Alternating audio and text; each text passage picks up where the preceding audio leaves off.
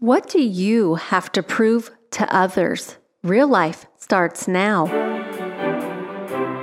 Welcome to Real Life with evangelists Ann and Kathleen Lay, where people with real problems find answers in a real God. Welcome to Real Life. I'm your host, Kathleen Lay, and joining me is my husband, evangelist Ann Lay. Later in the show, you'll hear from Trina Olson, who made some bad decisions in life because she felt she had to prove to others that she wasn't a lesbian. You know, I think that when people start calling us names in life and telling us who we are and what we are good at, and you should do this or you should do that, or I really think you're like this because you're not doing it this way, or because of the way you look or sound, it's a lot of pressure. And I know a lot of young people are going through that. You know, when people go through puberty, boys, their voices get squeaky, or girls, if they have a certain haircut or they're like a tomboy, people want to say, oh, I think you're this or that. And that happened in my school where people would label each other. And in that, it would cause people to either go with it or rebel against that. Yeah, I think when you're younger and all throughout life, we are challenged in who we are. Mm-hmm. And when someone speaks something to you and they say, oh, well, what are you, chicken? You know, It's this idea of identity. And if we're not firmly grounded in knowing who we are, we will allow people's maybe mislabeling of us really make us make some bad decisions because we'll say things in our heart like, oh, I'll show you. You know, have you ever done that? You know, like, oh yeah, you know what? You think I'm this? You think I can't do this? Yeah. Let me show you. And that goes with being inferior. We can feel like we're inferior, so we want to one up and say, well, I'm going to prove I'm not like that, which actually comes from being really prideful.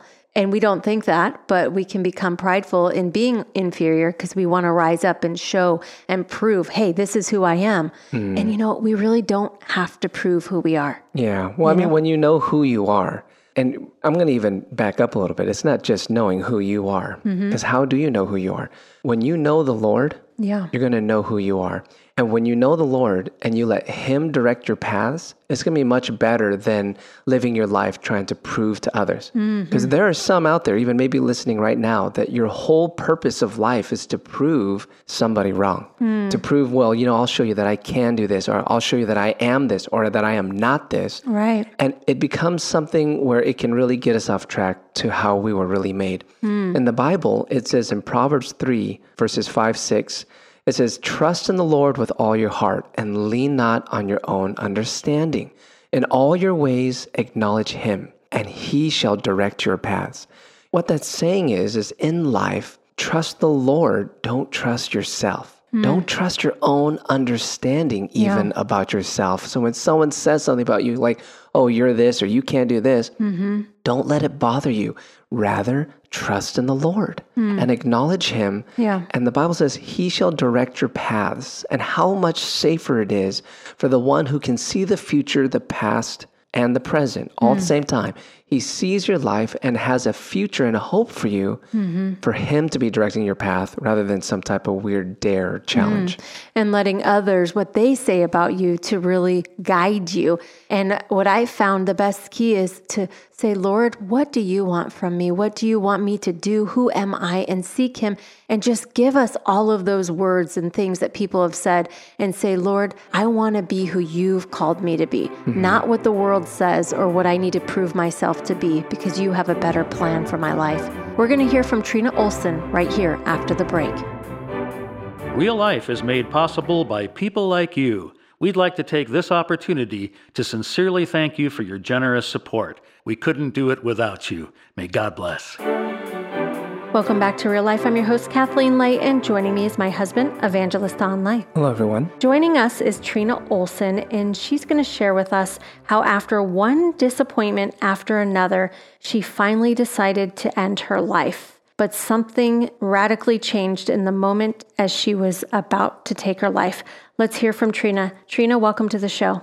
Hi, thank you so much. Yes, thanks for being with us. Now, I understand when you were a young girl, you really loved sports. Tell me a little bit about that. Yes, I found out that it was an outlet, that was how I got away It was a way that I just expressed myself, and I felt like I could accomplish something through sports. Right. And so you continued through sports. You played softball and some other sports, and people started to think that you were maybe gay. Can you tell me about that? I was more of, not dating any guys.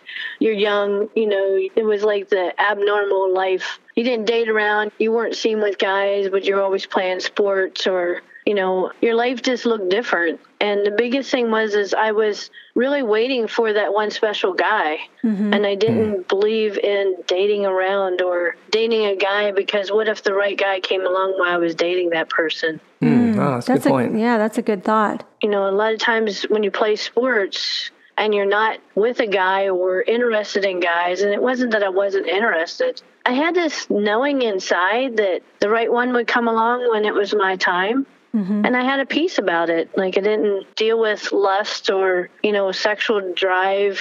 There was just a lot of peace about that. And I vented through sports. I had anger issues. And that stemmed from when I was 15. We had a happy, really amazing family, and my sister was killed in a car accident. Oh, wow. And then 11 months later, my dad is killed at a job-related accident, and he's in a coma for 5 days. And as a teenager, that just rocks your world. Yeah. Oh, my gosh. So my sister was like my best friend, and someone who doesn't have any value like I did. It's like, why wasn't it you? Even though you weren't in that vehicle, even though you weren't the one at the job site that got hurt. It's like, why wasn't it you? Because you have no value, and they have an important role in life. And so I guess I pushed all my feelings down in, and I would even dive more into sports. And I don't know if you ever saw someone who really wasn't recognized, but if they had the gift and they worked on it enough, people couldn't deny the gift. Right. Mm-hmm. And I wasn't a superstar, but I believe that, with my tenacity, I played well. Right. And you continued to play sports, and you were considered what a lot of people said when I was growing up would be a tomboy. Yes. And as you're waiting for this right guy, you ended up getting a little bit tired of it and decided to start dating, and found out that was a bad move. Yeah, there was so many more things even on top of that. My niece was killed in a car accident, and she was 4 years old, and I ended up having all these medical problems. And I started hanging out with some friends that we go and play sports even more. And this would be my day, is I would come home from work, we would go to the gym, and then we would go to the basketball courts, and then we would go play softball, or racquetball. And it was like every day, I went from 225 to 115 in 6 months. Oh, wow. And, it was fun. We had an amazing time. It was an amazing group of people. And in that, I had a friend who came out and let me know that she was gay. And in our environment, when you're around other people, you get associated. And I was struggling with my identity in such a bad way.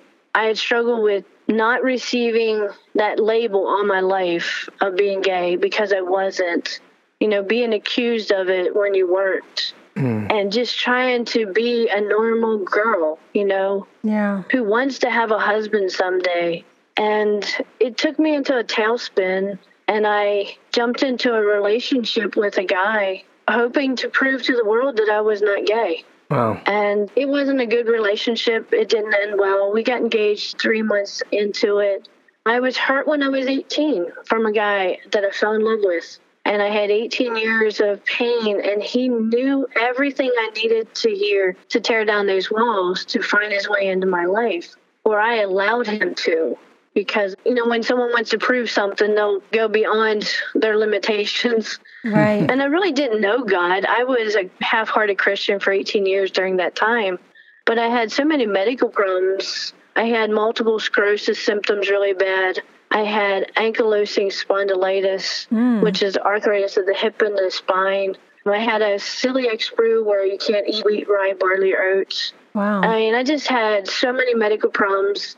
I had about 22 to 25 surgeries in 12 years. Oh, my gosh. And, it was just time after time. And in the midst of that, you didn't have any hope. And, when the relationship died, I dove into my job. And that was actually the straw that broke the camel's back. I was working in the computer industry at a time when computer viruses were really happening and there wasn't a lot of fixes to it, and trying to be everything to everyone, but not being anything to myself because I had no value. And one day I decided that was it, that I locked my ankle, I pushed the pedal to the metal, and I decided whatever happens, happens, and I'm done. Wow. And there are people listening right now who can relate to that. They feel like they've been in one disappointment after another, and you decided you were done that day. And you put your foot on the pedal full throttle, and you didn't care what happened. And we're going to find out what happened on our next show. But before we do, we're going to pray for those who are listening, who are dealing with heartache, heartbreak, disappointments, and we want to bring them hope. Thank you so much for being with us, Trina, and we'll have you back on our next show. Thank you. Oftentimes in life, we can be battered down by the situations that come to us. It can leave us in a very embittered place in our lives where we just feel like, gosh, I can't take another thing. And come to the point where we feel so hopeless that we don't know what to do. But my friend, if you're in that spot, there is hope. Jesus Christ has the power to change your life. The biggest thing is to change your perspective and to heal your heart and to bring you to a place where there's hope, where there's life, where no matter what happens, you'll have the joy of God in your life. Jesus, we turn to you. We ask you, Lord God, to deepen our understanding and faith in you. Deepen our understanding that when the bad things happen, not to be angry or embittered with you, but to learn how to embrace and learn how to overcome these things that come our way. We ask for this in Jesus' mighty name. Amen. If you're struggling and you need prayer, please feel free to give us a call at 877-480-4477. Again, 877-480-4477. Thank you so much for listening. Tune in next time for Real Life.